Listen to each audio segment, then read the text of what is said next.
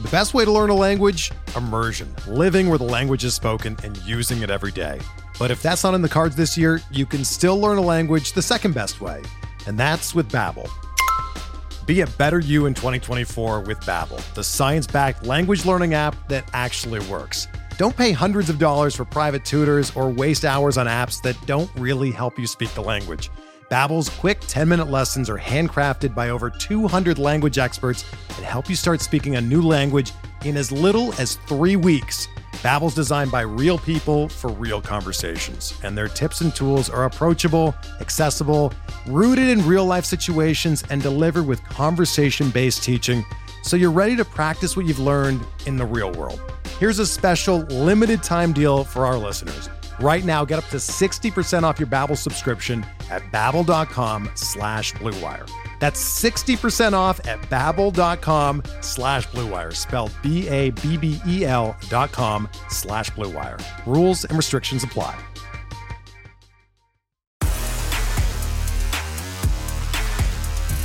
You are listening to KC Sports Network, the #1 podcast network for today's Kansas City sports fans. With former players from your favorite teams, informed perspectives, and former insiders, this is the place for you. You can find us wherever you listen to podcasts, or on our YouTube channel, all over social media, or our morning newsletter, KCSN Daily, dedicated to your Kansas City Chiefs. KC Sports Network is proudly presented by Emprise Bank, your partner in possible.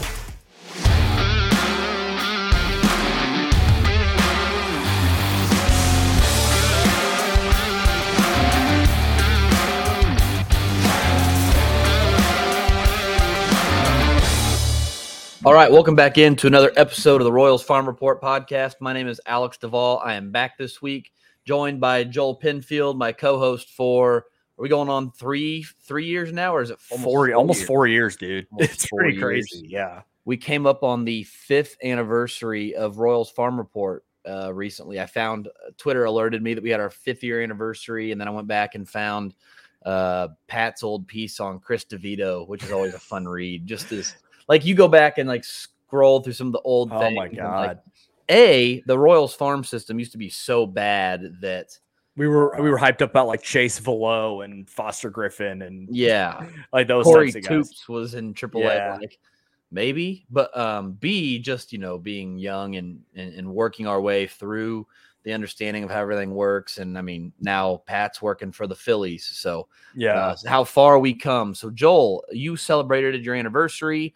I celebrated my anniversary. Today's Father's Day. It's been a busy week. It's been a couple of weeks since I've seen your beautiful face on this app. How we been? Oh, hanging in there, man. Yeah, my wife and I celebrated our 3rd wedding anniversary this week. We did like a joint like anniversary Father's Day thing where we dropped our son off at my parents' house and went to downtown Kansas City and drank our way around Brewers Alley and had a night to ourselves without having to worry about getting back in time for bedtime for the kiddos. So it was a very welcome change and a very nice way to spend a weekend. That's awesome. I just got back from Colorado. We were camping up in the Steamboat area. So nice. It's been a long week. I'm glad to be home. Really quick, before we get into the podcast, we'll hear a word from our sponsor, Kansas City Strength and Conditioning. From the beginning, we knew right away that we wanted to do strength conditioning and a throwing program for the baseball and softball community. It wasn't something we were trying to back into or all of a sudden learn. We knew we were really good at coaching these skills from the get-go, and the fact that we're in the same business and the employees are all on the same page, we can write a program based off of what a kid needs, not just getting him stronger or faster from a general sense. It's what does this kid need? On the pitching end, we can say, hey, this kid needs such and such. He needs to do this or that better. A lot of times it turns out it's not something that needs to be fixed in the baseball cage or on the throwing mound. It actually needs to be fixed in the weight room.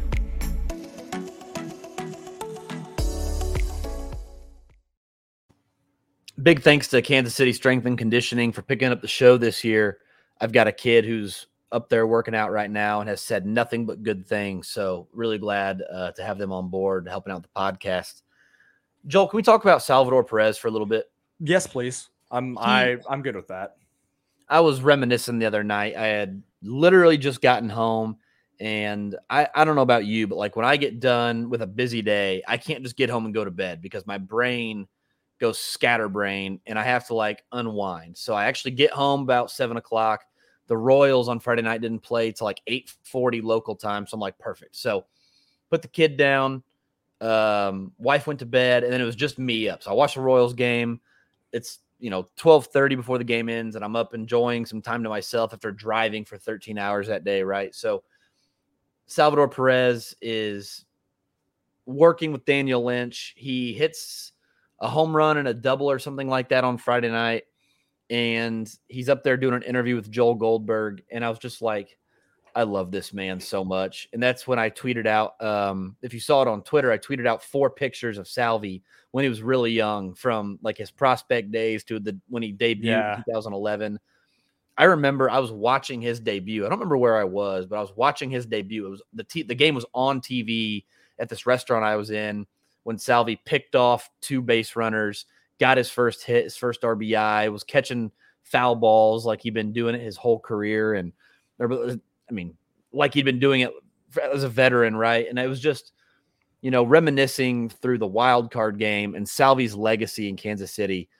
It is going to hurt me in my soul when Salvi retires. And I know we got years before that's a conversation, right? He's under contract in 23, 24, 25, club option in 26. Salvi's going to be around for a while. But Joel, I want to talk about his legacy. Like in terms of, there's 3 numbers on the outfield wall, right, at Kauffman Stadium, 2 players and a coach. Is it safe to assume that number 2 is going to be retired at some point? Number 2? No. Well, no, hang on. What number was Ned Yost? Number 3. Oh, yeah. Duh. My bad. Okay. I think there's a good possibility that number 3 is up there, but I know where you're going with this. And I've been saying since the beginning of last year when he re-upped his deal, I said, okay, 13 is going to be up there as well.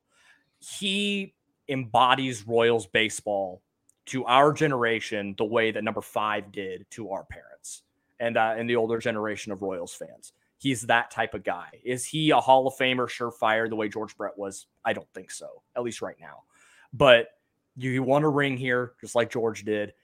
There's a good chance he's going to spend his entire career in Royals blue. He's the guy. And I have nothing but love and admiration watching him go out there and grind every single day.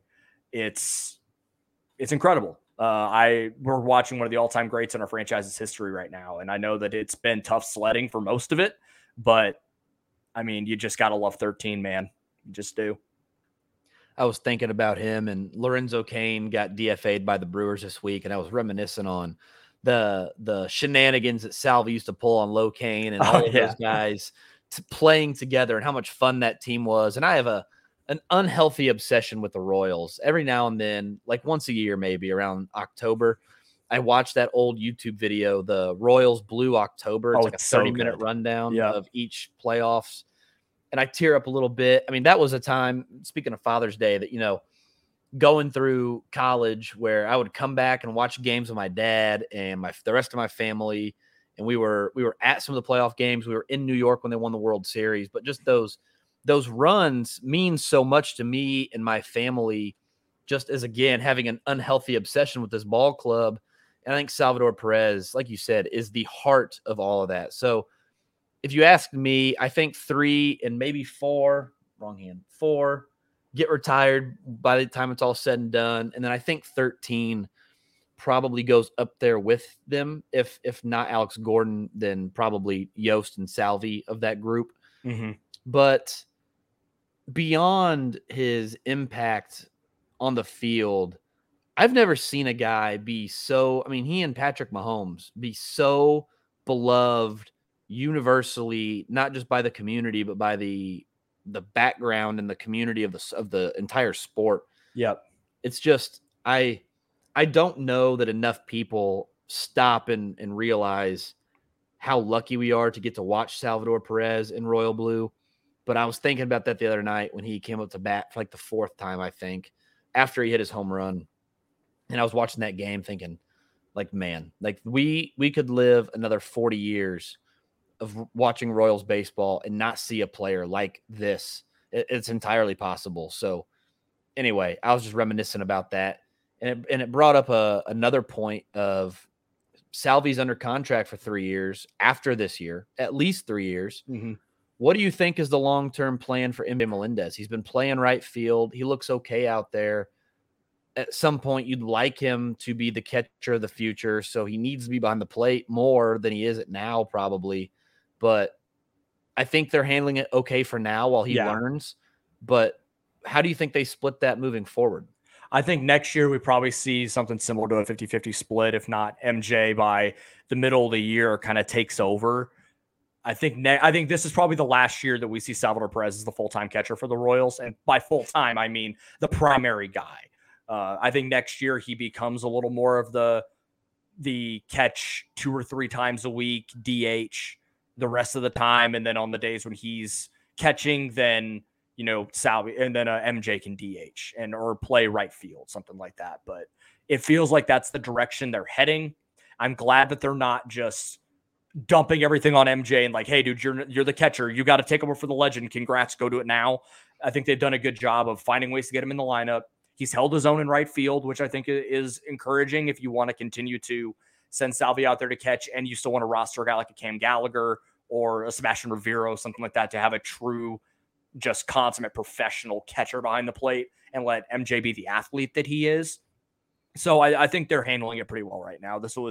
We've talked about this last year too, about what they would do. And it felt like this was kind of the move that they would work. MJ, the bat was going to play, get the bat in the lineup and let him work in slowly to becoming the next backstop for the Royals for the foreseeable future. He has impressed me more this year than I ever thought possible. Yep. You go on a run like he did last year in the minors, and it happens. I mean, for a catcher to lead minor league baseball in home runs, that doesn't really happen all the time. But you see guys all the time who outplay realistic projection in the minors. And this year, he's just stepped right up and kept doing exactly what he was doing, save for hitting 40 home runs, right? He's got a 201 ISO, a 348 on base, a 129 weighted runs created plus. There's nothing that you could have expected him to do more of at the big league level, except maybe hit a few more home runs. And I mean, really, is that what we're going to complain about? He's got 6 in the big leagues right now. Like, he is doing everything that we thought he was going to do and more. And it kind of, watching MJ in the big leagues kind of makes me wish there were more guys like that, more young guys up getting a chance, but we'll get to them in a little bit. But I was watching the Royals all weekend. I got to watch all 3 games if they're not watching them for a week. And one thing that really struck me after watching 3 games in a row is, man, there is so much talent on this team for having a win percentage around like a third. And I think the beginnings of that, the turnaround come with young guys playing multiple positions, mixing in with the veterans and getting a good combination of production from Salvi and Hunter Dozier and presently Whit Merrifield, combined with bringing in the young guys and letting them be stars. And it's been more promising than watching a bad team. Like if we were watching the Tigers right now, with some of their young guys really struggling and just being all around bad with no real end in sight, I think it'd be harder to watch. But with some of the young guys, they are playing, having success. A, it's like, okay, I can see where this could turn around in a year or two. But B, it's like, man, let's get some more of these young guys up. Why isn't Vinny P up here already? Why isn't Nick Prado up here already? So anyway, that was just something I was thinking about while watching the games this week. I'm going to talk a little bit more about this on One Royal Way this week. We will have an episode this Thursday or Friday. I apologize for last week, but could not get a second person to join me. So it's just a way that it worked out. But the main point that I wanted to bring up, and I think it's still very reasonable and it's so relevant for all of the fanfare and for all of the wow moments and for all of the, warranted buzz that Bobby Witt Jr. has gotten this season for some of the plays that he has made and for what he has been able to accomplish so far as he's still figuring things out. The star potential's there. We need to put that same amount of energy into MJ Melendez because he has been as good, if not better, at times than Bobby Witt Jr., certainly at the plate But MJ has legitimately put together the best at bats on this team consistently since he got called up. And that is including Carlos Santana and the veterans that have been around for a long time. MJ has been doing that, along with playing multiple positions, a position in right field where that he hasn't played. He played a handful of times in AAA. I don't know that he played any out there. He played like once or twice, and then they asked him to go out. Oh yeah, you're going to go out and play right field, the biggest outfield in Major League Baseball, and you're going to go make diving plays doing it. And they're going to come up and you're going to go bridge to the deepest part of the park in the biggest outfield in Major League Baseball. He has done everything the Royals have asked of him and more, and he has been as good as a guy that we laud as a potential top 10 superstar in the game. I mean, if MJ's doing this now as a rookie, as he's still getting acclimated, my God, man, his ceiling is ridiculous. I did not expect him to come up and have the success he's having right now. I thought he'd be good.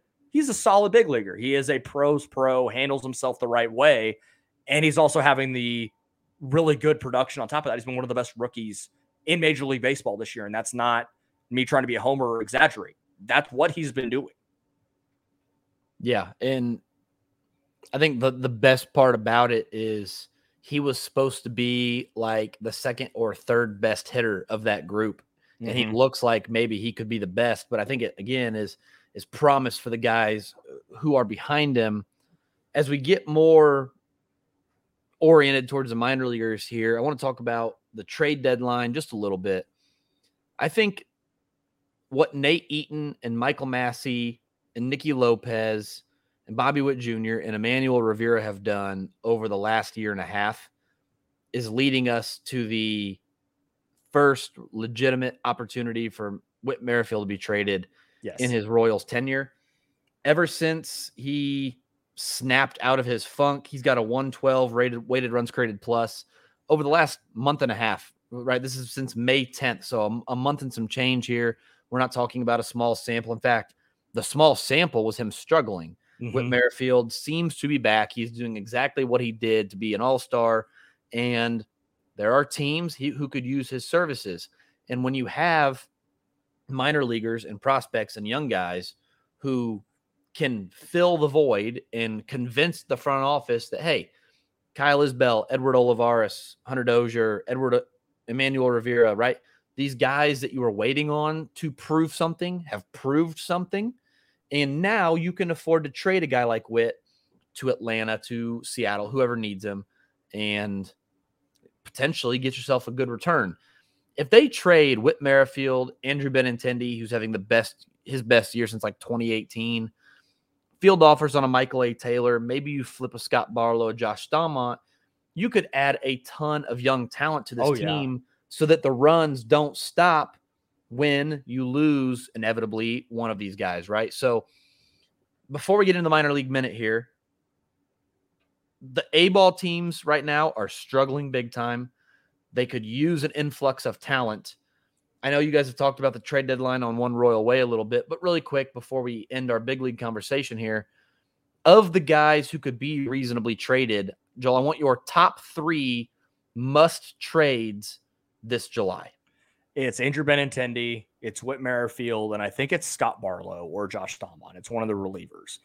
And I would still certainly field offers on Michael A. Taylor. He has exceeded any expectation that we had for him this season. No coincidence that Whit Merrifield and Michael A. Taylor both started turning it around when Mike Tosar and Alex Zumwalt are in uniform and helping out. I think that you can make that correlation that there's obviously some legitimate changes that were made there, which is encouraging for the offense in totality at the big league level.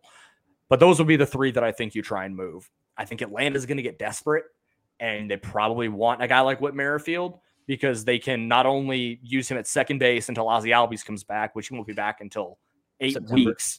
Yeah, about right around August, September. And then you can still throw him in the outfield, and at worst, he's your 4th outfielder. And for a team that is looking to go and defend their World Series title. So that would be, I think that's the most obvious move. Andrew Benintendi should be moved, and I think teams are going to want him. And the reason that I think that you should go trade a Barlow or Staumont, everybody needs relievers. Everybody. Doesn't matter how good your bullpen is, you always got to stock it up. And teams will overpay for a really good reliever, especially one like Scott Barlow that you can send out for 2 outs in the 6th, then go get the 7th as well, or get the last out of the 8th and go close out the game, or just come in the 9th and close out the game. Teams will overpay for that. And you probably can get a team to bite on a really good, a prospect that they're like, this guy's in our top 10, but man, we really need this guy. And they could probably make that move. I think teams tend to hoard prospects a little bit as it is, but I think with Barlow and Stamont, the best way to use them this year is not to trade. Like we talked about Witt to Atlanta. So we trade Witt to Atlanta, and then we trade Stamont to Texas, or whoever, for a top 15 guy in Atlanta and then a top 15, top 25 guy in Texas. I think you package them together and go for a top 5 talent in somebody's system. And I think both of these guys have the ability to take Whit Merrifield and Andrew Benintendi both. So let's say you package Benintendi with Barlow, Witt with Stamont. I think that enables you to get 2 different teams, a top 5 prospect in each system, and bring them back, which again, as we get into the minor league minute here in just a second, we have a couple of teams who need that influx of talent. You go to the draft, you draft a couple of kids who can go into those A-ball teams and fill some more of that void. And all of a sudden, the system goes from having a little bit of depth now that some of these guys are graduating to a ton of depth because you have made the necessary moves to bring in an influx of talent. So without further ado, we're going to actually take a little bit of a break right here. We're going to throw it to an ad break, and then we're going to come back and do our minor league minute. We're driven by the search for better. But when it comes to hiring, the best way to search for a candidate isn't to search at all. Don't search, match with Indeed. Indeed is your matching and hiring platform with over 350 million global monthly visitors, according to Indeed data, and a matching engine that helps you find quality candidates fast. Ditch the busy work. Use Indeed for scheduling, screening, and messaging so you can connect with candidates faster.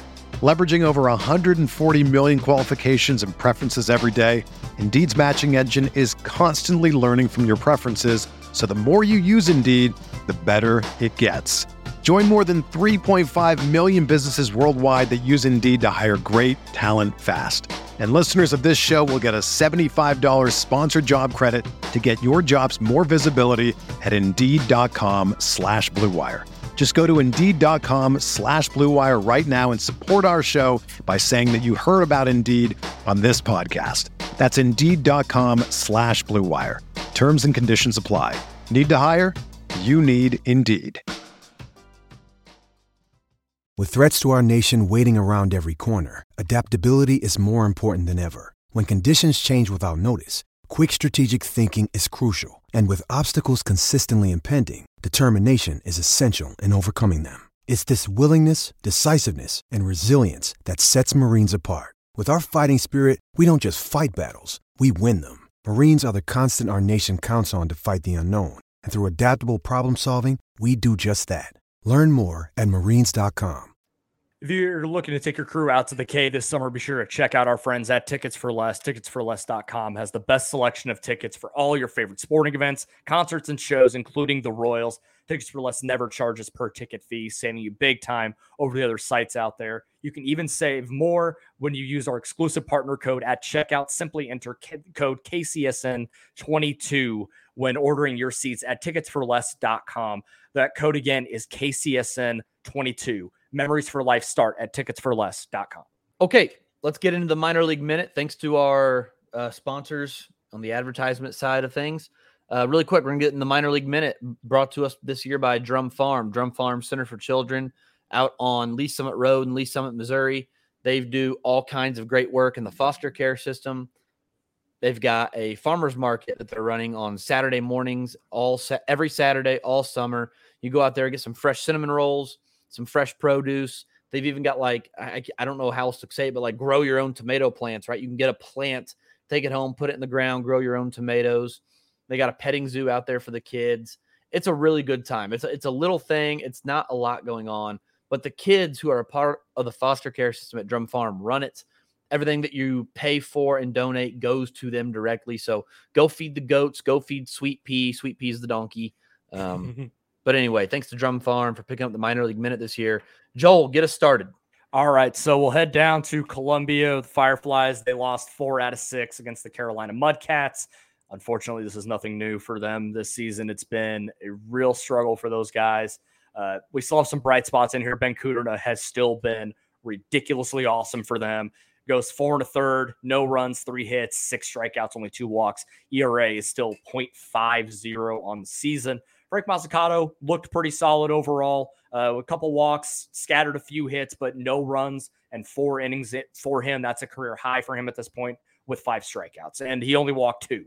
So they're starting to see some of the command come back for him a little bit. Shane Panzini was okay. He was, it was a middling start for him, went 3 1/3, gave up a few runs and hits. A couple strikeouts. The walks are starting to pile up for him a little bit, but nothing to be worried about at that point.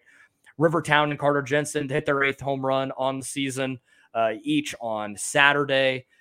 And then Daniel Vasquez, who's 19, he's only played a certain, 20-something games for the Fireflies at this point. He had 2 hits on Sunday. And then Dayton Dooney, who was late getting to Columbia, has only played 8 or 9 games. He got his first A-ball homer. So that's what we're seeing down in Columbia. There's unfortunately not a ton of to talk about with these guys. Like I said, they've only won 18 games this season. They're getting roughed up pretty bad. A very humbling experience there got a lot of guys in their first round of pro ball. It's been a weird go for Columbia, and I can't help but watch and think, man, it's a little bit like the Royals, where this team is way too talented to have this many struggles. But again, you get to a team in any low A team, the pitching depth can only be so great. There's going to be offensive struggles when you're that young. In Quad Cities, they've had some similar struggles. I got my Banditos hat on. Thanks, Twitter, for voting for this one. It is one of my new favorite hats. It is, I don't know if you guys can see it real well, but yeah, it's a great hat. Go check it out on YouTube. It is phenomenal. So Quad Cities this week actually took 4 of 6 from the South Bend Cubs. Diego Hernandez is the guy I want to talk about really quick. Diego Hernandez is a 129 weighted runs created plus. If you're talking about a prospect who still has a chance to be a borderline everyday center fielder, he might be the only one in the system. Yeah. I love John Rave. I don't think he's an everyday center fielder. Nick Lofton, they've moved back to second base semi-regularly, so I think it's pretty clear they don't think he's an everyday center fielder. There's not that guy in AAA, although we'll get to that in a minute. There's nothing really in low A unless you think Eric Payne is a center fielder, which I don't. I think he's more like a right fielder. So if you're looking for a center fielder in the system anywhere, I think it's Diego Hernandez. He doesn't hit for a lot of power. He still strikes out more than you'd like for a guy who doesn't really hit for much power. And his BABIP is kind of holding up his overall offensive stats. But he's upped his line drive rate. He's got some sneaky raw power. He's a great runner. He stole his 20th base. I can check that. He stole base number 20 earlier this week. So he does some good things. He's a great defender in center field. He's got a cannon for an arm. There's some stuff to dream on there. But Diego Hernandez, I felt like was worth mentioning, even if he's not a top 30 prospect in my mind just yet. Tyler Tolbert is a man-possessed 30 stolen bases this year. Still has not been caught stealing. That is a feat that is actually really difficult. I found I was researching like stolen base success rates in the minors, guys who stole 30 bases and have not been caught, and it hasn't been done in a long time. There is a guy in the Philly system. Can't remember his name. Johan Rojas, maybe. Anyway, he's in the Philly system. He's done it this year so far, but again, there's a lot of year left to get caught stealing. Down on the farm on the mound, though, in Quad Cities, Ryland Kaufman continues to do good things, continues to be a guy that I think has a big league future in some capacity if a few breaks go his way. 22-year-old left-handed pitcher, 6'4", 225, good K rates, kind of gets hit around a little bit, but not like hard, just leaves the ball over the middle to enable contact in some capacity. RPMs on his curveball are over 3,000, so he has a couple of tools that are not teachable. Fastball, 93, 94, great spin. Curveball, great spin. If you could throw that curveball more like 82, 83 instead of 77, 78, it would help. But for now, I think you just kind of look at him as a 22-year-old pitching prospect who has the necessary tools to make it happen if he can develop some more pitchability. So that is what I got for you in Quad Cities this week. Headed to Northwest Arkansas. They split against their fellow in-state team, the Arkansas Travelers, this week. They got blown out a couple of times, and they're like 18-3 and 13-2. Wasn't pretty, but they were able to shut out Arkansas on Saturday and Sunday, 9-0 and 4-0, respectively. Anthony Veneziano has looked great for the last couple of weeks. Had the bookend starts in the 6-game series, so he started on Tuesday and Sunday. Got wins in each, 12 innings, 7 hits, 3 runs, 13 strikeouts, only 3 walks, which is so significant for him. The walks have come down a lot over the last couple of weeks. He was Texas League Pitcher of the Week in the previous episode that Josh and I recorded. It's really nice to see, but I don't know the lack of velocity that from what we saw last year. I don't know if it's an injury thing. I don't know if it's the Royals are trying to hone in some of that a little bit to help him extend out over the course of a full season. He was up to triple digits last year. He's been more 90-93 this year. And I do wonder, as I was thinking about him and how he has pitched the last couple of weeks, I wonder if now he's starting to pitch more, or like learn how to pitch without needing to go to 99. Like if he was trying to be too fine while not throwing as hard.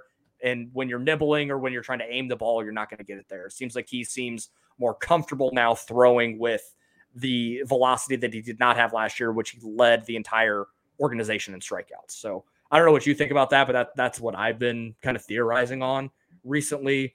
Tyler Gentry was called up from Quad Cities, got his first run at Double-A, hit 2 home runs, still displaying a lot of the same power and bat-to-ball skills that he was doing in Quad Cities. So nice to see for him. I know Josh is very excited about that. Michael Garcia has his second home run in the year, 2 weeks in a row with a home run for a guy with not a lot of power. So that's pretty fun. The overall pitching outside of Anthony Veneziano, a real mixed bag. Alec Marsh and Christian Chamberlain were not good at all. They got absolutely blown up, both of them. Will Klein had some good stuff, but also was kind of okay. Angel Zerpa was okay. It was kind of a weird week in general with you get 2 blowouts and then you play pretty well on the bookends of the series. And then very quietly, our guy Logan Porter still hitting 329, OPS over 1,000, only guy with an OPS over 1,000 in that lineup. I don't know what to make of Logan Porter, but it certainly is a fun story. I'll just leave it there. He can hit. Yeah. That's going to buy you some time in professional baseball. If you can hit, no matter how bad you are defensively, no matter how old you are, no matter what, we've seen it with Frank Schwindel getting an extended opportunity with the Cubs. If you can hit, people will find a place for you no matter what. So good on Logan Porter. Maybe it works out, maybe it doesn't, but it's cool to watch. He was an integral part of that high A championship team last year in Quad Cities. So it's cool to watch him succeed, even if he's not a prospect necessarily, just in terms of being in the middle of, well, what was Michael Massey and the next guy behind him, just having protection so that pitchers have to pitch to Massey, which they hadn't been. So getting Massey up to Omaha. Speaking of, Michael Massey in Omaha so far had himself a week. He hit 263 with an 849 OPS his first week in Omaha. He did not miss a beat on that transition. He now has 10 home runs and 10 stolen bases on the season. I think my preseason prediction was he'd hit 25, so a little slow on the home run count, but he just keeps hitting. A 113 weighted runs created plus at Double-A, a 130 weighted runs created plus now at Triple-A.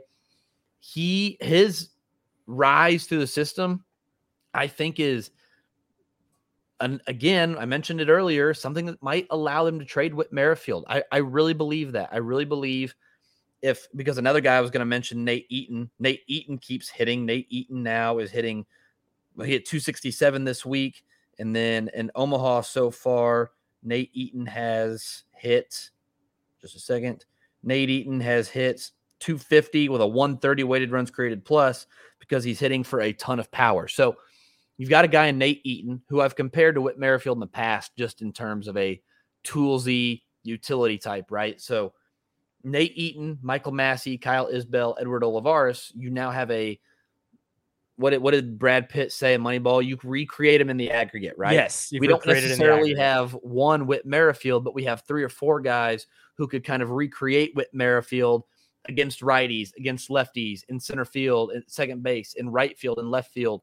And now, instead of having one Whit, you have 4 guys on the roster who 2 at a time or 3 at a time or off the bench can help recreate what Whit Merrifield was. So maybe this is the year they trade Whit. Maybe they never do, but I really believe that Michael Massey and Nate Eaton, who again are currently raking in their short stint with AAA Omaha, are going to allow them to trade Whit if they want to. So we will circle back to this pretty soon. Drew Parrish made his first start or 2 with AAA Omaha. Drew Parrish has made 2 starts now with Omaha. Second one went much better than the first. 5 innings, 1 run, 2 strikeouts, 2 walks, as opposed to 7 strikeouts and 4 earned runs in his first go with AAA Omaha. He's a guy that I don't think is ever going to be a number 1, 2, 3, or 4, but could he be a big league starter in some capacity and pitch to a 3.9 to 4.25 ERA, make 30 starts a year? Potentially, I think maybe he's a reliever. I don't know.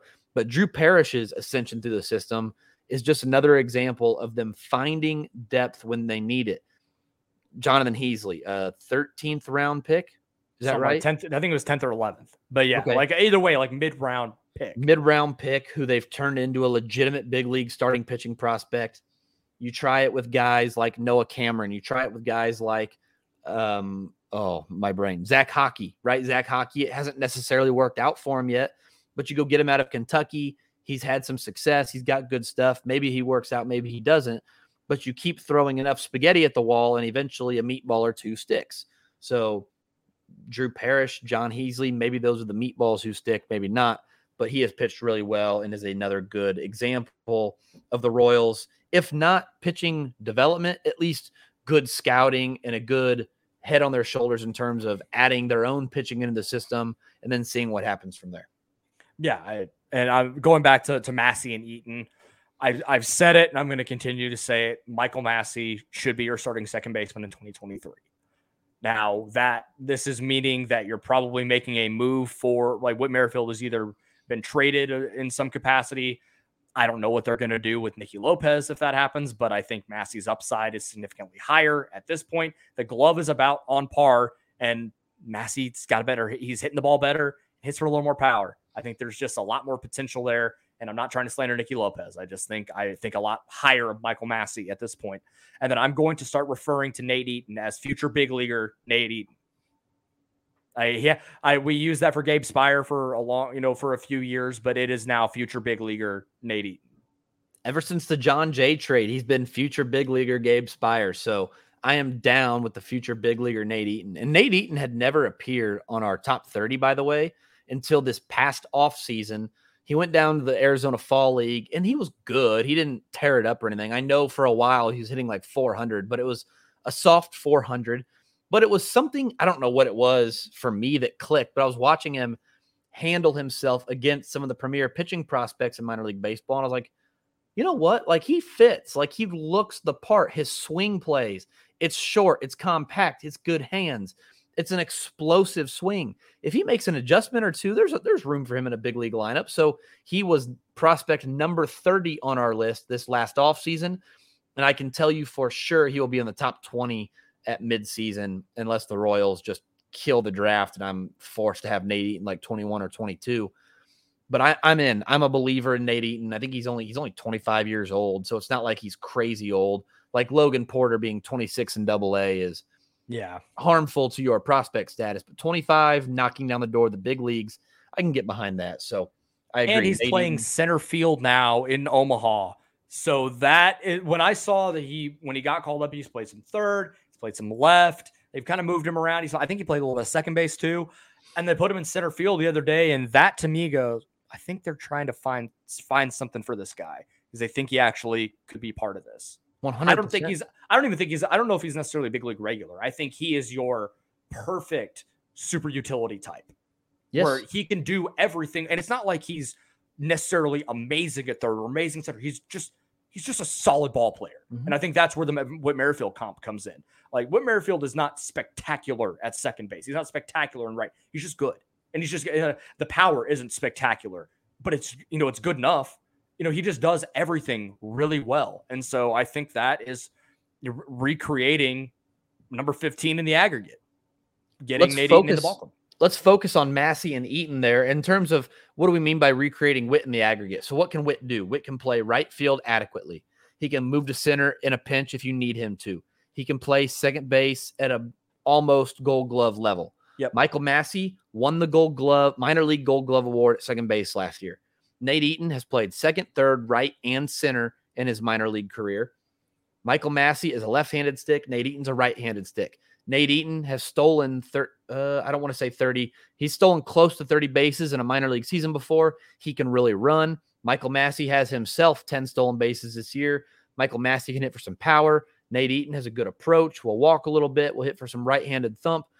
But if you platoon them, I'm not saying you will get Whit Merrifield, but if you platoon Massey and Eaton in some capacity with Nicky Lopez on the infield, Kyle Isbell, Edward Olivares, and you work these guys in, I think all of a sudden you can recreate value that is very close to Whit Merrifield. So that is kind of what we mean by recreate them in the aggregate. Omaha this week went 2-4 to the Iowa Cubs, but they had a plus run differential. They won the 2 games they won by a combined 12 runs. And the 4 games they lost by a combined 10 runs. So 2 very explosive games, 4 not so explosive games. I was watching this and I was looking. Vinny Pasquantino already has nearly 80 at-bats versus left-handed pitchers this year. Those are just at-bats. I didn't even look at walks and sac flies and stuff to factor in plate appearances. But he has like a third of his plate appearances are versus left-handed pitchers. And I was looking at other AAA hitters, and he has by far more left-handed at-bats than the average hitter, right? And it's like every time I watch a game, teams are running out another lefty. They won't even leave right-handed pitchers in to face him. Like if Vinny is up when the game is on the line, here comes a left-handed reliever, and it happens over and over and over and over and over. I think at the moment, it's close to like 80 and 160 or something like that in terms of at-bats. So like right at like a third of his at-bats. I don't have them pulled up, but it's insane. He and Prado both, they will not let righties face him. And I feel like that's a pretty good sign that the other teams know, and the Royals are just over here, and Carlos Santana until they can find a spot for him. So anyway. The shift that Iowa played on Vinny today was hilarious. If you can go find the video, Alex tweeted out from the Royals Farm account. Vinny hit a ball off the top of the wall on a friggin' rope. I don't know how hard he hit it, but it had to have been at least 105, 110. Yeah, it was 105, 110 off the top of the wall, and it was a single because they were playing an overshift. And I'm pretty sure that the center fielder was playing from the parking lot behind center field and ran in to like make the play so that it was just a single. But really, they're playing him like on the warning track. And I'm pretty sure that was the right fielder. The right fielder might have been in the parking lot, and the center fielder was playing on the warning track. The right fielder was like on the warning track in like straight right center. And I was like, what? Like, what are they doing? And then Vinny hits it over his head off the wall. It was I think Jake Eisenberg posted 107, 108 miles an hour. I mean, he just hit the piss out of it. So anyway, he continues to be very good. So thank you to Drum Farm for picking up the minor league minute this year, and the supporters of Drum Farm. I feel like we should mention that every once in a while. So thank you to the supporters of Drum Farm for helping everybody out with the minor league minute this year. Last thing here, Joel. MLB draft is less than a month away. Merry Draftmas, sir. Yeah, Merry Draftmas. Merry Draftmas. July 17th is a Sunday, rounds 1 and 2. July 17th, that Sunday. We're trying to work out something where we can all live stream together publicly. We will see what that all looks like. It may just be a live stream here on StreamYard, but hoping to get out in public and join some of you guys for the MLB draft. If you guys are so inclined, we will see how that goes. But really quick, Sunday, rounds 1 and 2, MLB Network / ESPN. I can't remember. Like last year, it was like the first little bit was on MLB Network, and then round 2, or maybe round 1 was on ESPN. You had to flip to MLB Network and go online for round 2. I don't know. I think that sounds right. Whatever it was. It's so annoying how they do it, but yep. It's almost always on MLB Network. The Royals have the 9th overall pick, the 35th overall pick, something like the 43rd overall pick, and then they start to go in order every 30 after their first 4 picks or something like that. But I think they have 4 in the top 100. Maybe it's 5 in the top 100. It's a really good opportunity to add some more talent to the system. Yep. We will have plenty of draft coverage coming up here in the next month or so. Really quick, 2 guys I'm watching personally for that number 9 pick, Jacob Berry and Jace Young. Jacob Berry is an outfielder / DH from LSU, switch hitter, great hit tool, maybe the best hit tool in the class with a lot of raw power, decent approach, not a great athlete, but he can run well. He's not like Billy Butler on the bases. He's no Whit Merrifield either. And then Jace Young is probably a second or third baseman, maybe the best overall college bat in the draft class, in my opinion, in terms of power, hit tool, and approach. He has less hit tool than Berry, but more power, more approach. So I think they balance out there a bit. He's not probably an outfielder, but I think you could throw him in left field and hide him because he's a good enough athlete. The reason I'm watching Berry and Young, if the Royals can get one of them, I think you take them, you can put them straight in high A. They won't. They'll put them in low A, but I think you could put them straight in high A, start them at double A next year, and then you're talking about a 2024 arrival for a big thumper in the middle of your lineup. Either way, I think the college hitters available are too good not to take. Go get the best college hitter available. Hope they can be in the middle of your lineup by 2024 and profit that way, because I think this team needs thumpers in the middle of the lineup, even with the guys who are coming. And I think by adding one of these guys, you can really set yourself up for a nice playoff run 2024, 2025.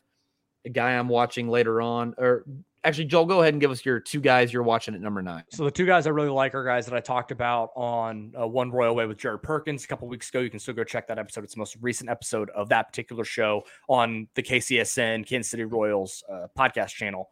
But I brought up Cam Collier, third baseman from Chipola Junior College. He should have been going to his high school prom instead of hitting baseballs in junior college, but he reclassified, graduated early, and he's currently on the Cape Cod League, the best college summer league, killing it right now against guys that are 21, 22 years old. It's such an advanced hitter for being that age. I don't even think he's turned 18 yet, or if he did, he's just now fresh 18 years old. It's like think about like Mike Moustakas. It's that type of stockier build with a lot of power, really good bat to ball skills, a solid approach. He's a good enough fielder, decent enough runner. He's a guy that you can plug in, and he's not going to be the fast track type that you're talking about, like a Berry or a Young, who even I think could probably slot in 23, to be honest. But that's how highly I think of Berry and Young.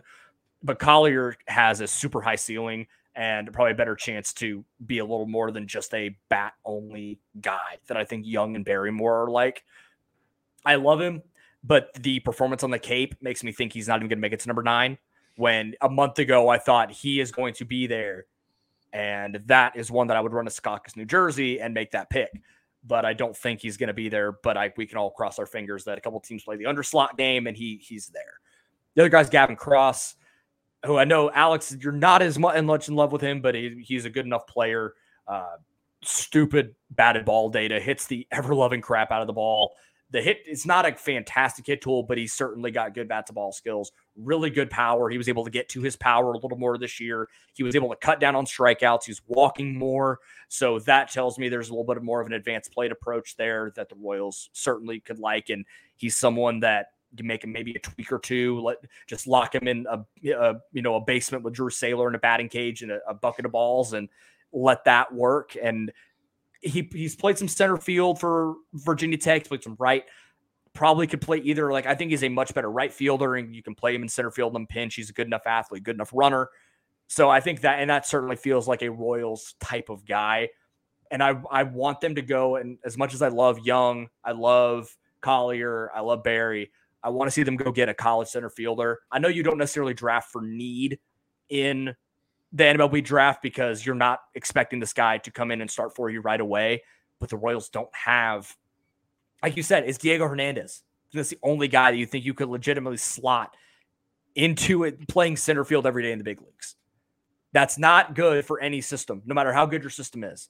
So you go and get him, go and get a Chase DeLauder, something like that. If you wanted, maybe the way that the mock drafts have fallen, you maybe could underslot DeLauder and get him at 9 because he probably will go in the teens or low 20s.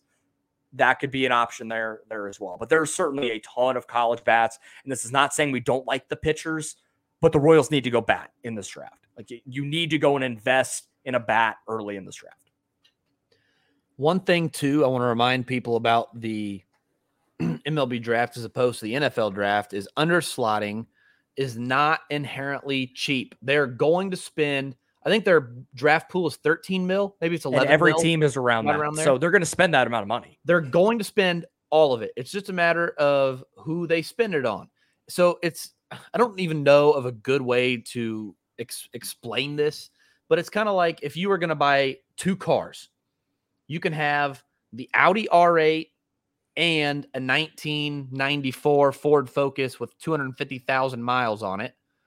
Or you can get 2 really nice, I'm not a big car guy, so this may not even make sense, but like 2 nice Lexus, right? You can get 2 nice sedans, 2 really nice, good-looking cars, or you can get the high-end sports car and a clunker off the lot, right? I mean, what would you rather have? It's just preference. It's not necessarily even that, because if you think about it from the Royals perspective, we can pay guy number 9 on our board $5 million, or we can pay guy number 14 on our board $3 million, right? And just because the media says, hey, Frank Mazzucato is the 40th best prospect, the Royals might be looking at Frank Mazzucato going, we think this guy is like the 2nd best pitching prospect in the draft, and we can get him at number 7 for what? Frank Mazzucato signed for like 66% of his slot. One thing to keep in mind for this year is that anybody at the combine that accepts MLB's top 300 status is guaranteed 75% of their slot as long as they have presented a pre-draft medical. So there is a caveat coming to the draft games, but regardless, underslotting is not inherently cheap. I am tired of hearing people say that. So if you're listening to this and I ever catch you saying that again, we can meet out, you, me, and what was that running back's name? Darwin Thompson. Darwin Thompson. You, me, Darwin Thompson can meet out in the parking lot of Walgreens, and we can hash it out there. So anyway, the Royals, for perspective here, the Royals drafting Frank Mazzucato where they did allowed them to go and get Ben Kudrna and Carter Jensen, where if they did not overslot those 2 guys, they would have gone to college, and you're not drafting Ben Kudrna and Carter Jensen in 2 years. No. So that's just the way. It's not an exact science, guys. It is completely different. So if you're going into this, if you're a Chiefs fan and you casually follow the Royals and you're watching our coverage of the draft, and you think the Royals like, oh, why are they going and being cheap on this? Like, they're not. It's just the way that the game is played. It's so different than the NFL draft, because you're not drafting a guy to go in and be like George Karlaftis. You're not expecting, the Chiefs drafted George Karlaftis to be their starting edge rusher across from Frank Clark. The Royals are not drafting Cam Collier to be their starting 3rd baseman in 2023. They're doing that to get him to be your starting 3rd baseman in 2025, right? It's just different. It's so different. Exactly. So really quick, we got 1 player each to watch. I'm going to mention a local kid, Jacob Mizorowski. Jacob Mizorowski is a former Oklahoma State commit. He is a Grain Valley high school kid who wound up not going to Oklahoma State. He wound up at Crowder College down in Neosho, Missouri. He is really tall, really lanky, throws 100 miles an hour with semi-regularity. Kind of a project, but you're talking about a JUCO kid, so he's still pretty young, still very raw. Again, Grain Valley high school kid who I would not be surprised to hear his name called on day 2 for the Royals, maybe even that 1st, 2nd round pick the Royals have. Local kid, big arm, very projectable. I could 100% see Jacob Mizorowski in a Royals uniform coming up on draft day. The guy that I'm going to talk about is completely a homer pick, because after the 1st round, you talk about throwing spaghetti at the wall. That's all it is. Like, it's like, oh, okay, we'll see what happens. But Nolan McClain from Oklahoma State was originally at Oklahoma State as a two-way, or not only a two-way player, but a two-sport guy. He played quarterback for Oklahoma State. He didn't actually see any game action, but was on the roster as like the third quarterback, something like that. And he pitched more this year than he did last year. Legit 70. I'd say the raw power is probably 80. Game power is probably 65, 70. Just tape measure shots when he can get to it. He strikes out a ton. But again, you lock him in a basement with Drew Saylor for a couple of months and a bucket of balls and a tee. I bet they could probably work into it.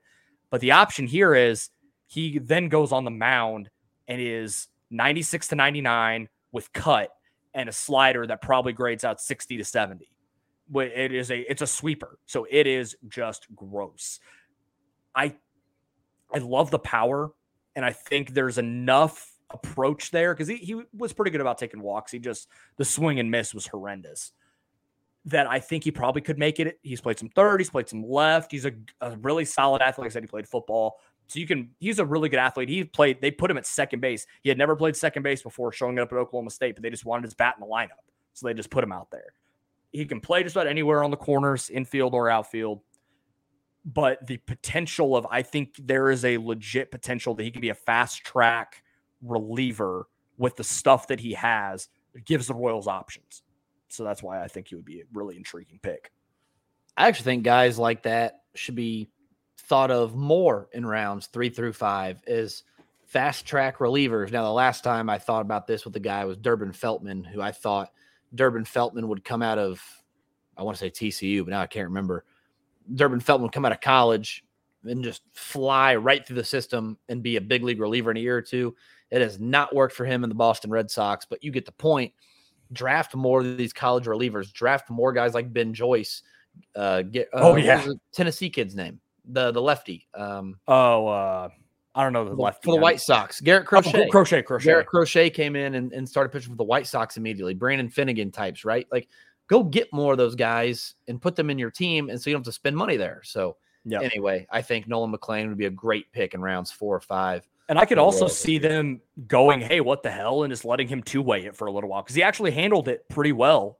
By the end of the year, he was hitting like 5-hole for Oklahoma State, and then just going out on the mound and blowing shed in the 9th inning. Like, he was the closer. They just go out there and just get hot and go. If there's anybody else, I just want it. I don't think it'll happen, but can we get the Hispanic Titanic to Kansas City? I'm in. Pick number 35. Go get him. Go get him. Make sure he is in a Royals uniform. No, we don't need more first basemen, but everybody needs guys who can hit like that. I'm all for it. Mm-hmm. Put a monopoly on the market of Melendez's. Yes, I'm totally fine with that. Like, I'm glad that I don't have to watch him in that god-awful burnt orange uniform anymore because they got bounced today by Texas A&M. But that was my College World Series pick. That's not. You're an idiot. They went 0 for 2. Yeah. Oh well. Any final thoughts tonight? Well, I said we'll be back on One Royal Way this week after the week off last week, which I think might have been good for all of us, considering the way the season is going right now. That I think maybe a week off in the middle of the season was good for all involved. My only final thought of the night is, I was going to go there. I'm not going to go there tonight. We'll wait. We'll wait another week for that take. I had to stop myself mid take there. But my final thought of the night for real is I don't know how anybody can prefer cold weather to this. Like, I get it. It's kind of hot outside, but the people who are like, oh, give me winter or give me death. Like, it's a little hot, but this is so much better than winter.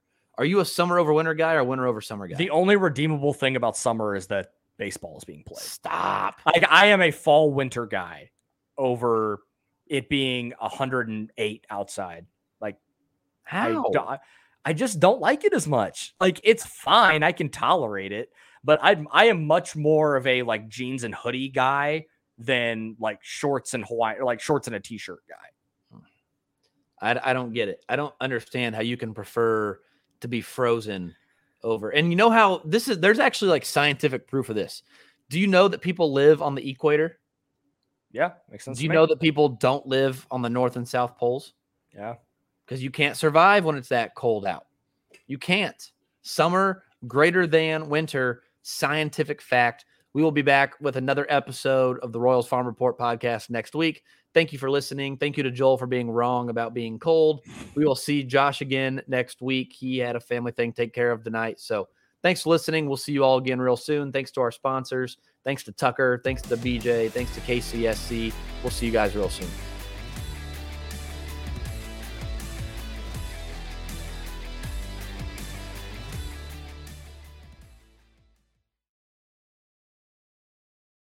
It's happening daily. We're being conned by the institutions we used to trust. The mainstream media is distracting us with meaningless headlines instead of focusing on the harsh realities facing American families. Time is short before something big happens, and that's why so many folks are preparing. They're becoming self-reliant by investing in emergency food storage from My Patriot Supply. Go to MyPatriotSupply.com and secure 4-week emergency food kits for each member of your family. Each kit contains tasty breakfasts, lunches, and dinners, averaging over 2,000 calories per day. Save $50 on each 4-week food kit you purchase. Plus, get free shipping on Ready Hour 4-week emergency food kits. You're not ready if it's not Ready Hour Foods. At My Patriot Supply, you can also get solar power generators, water filtration units, heirloom seeds, and survival gear.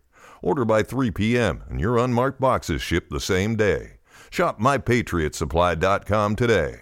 MyPatriotSupply.com.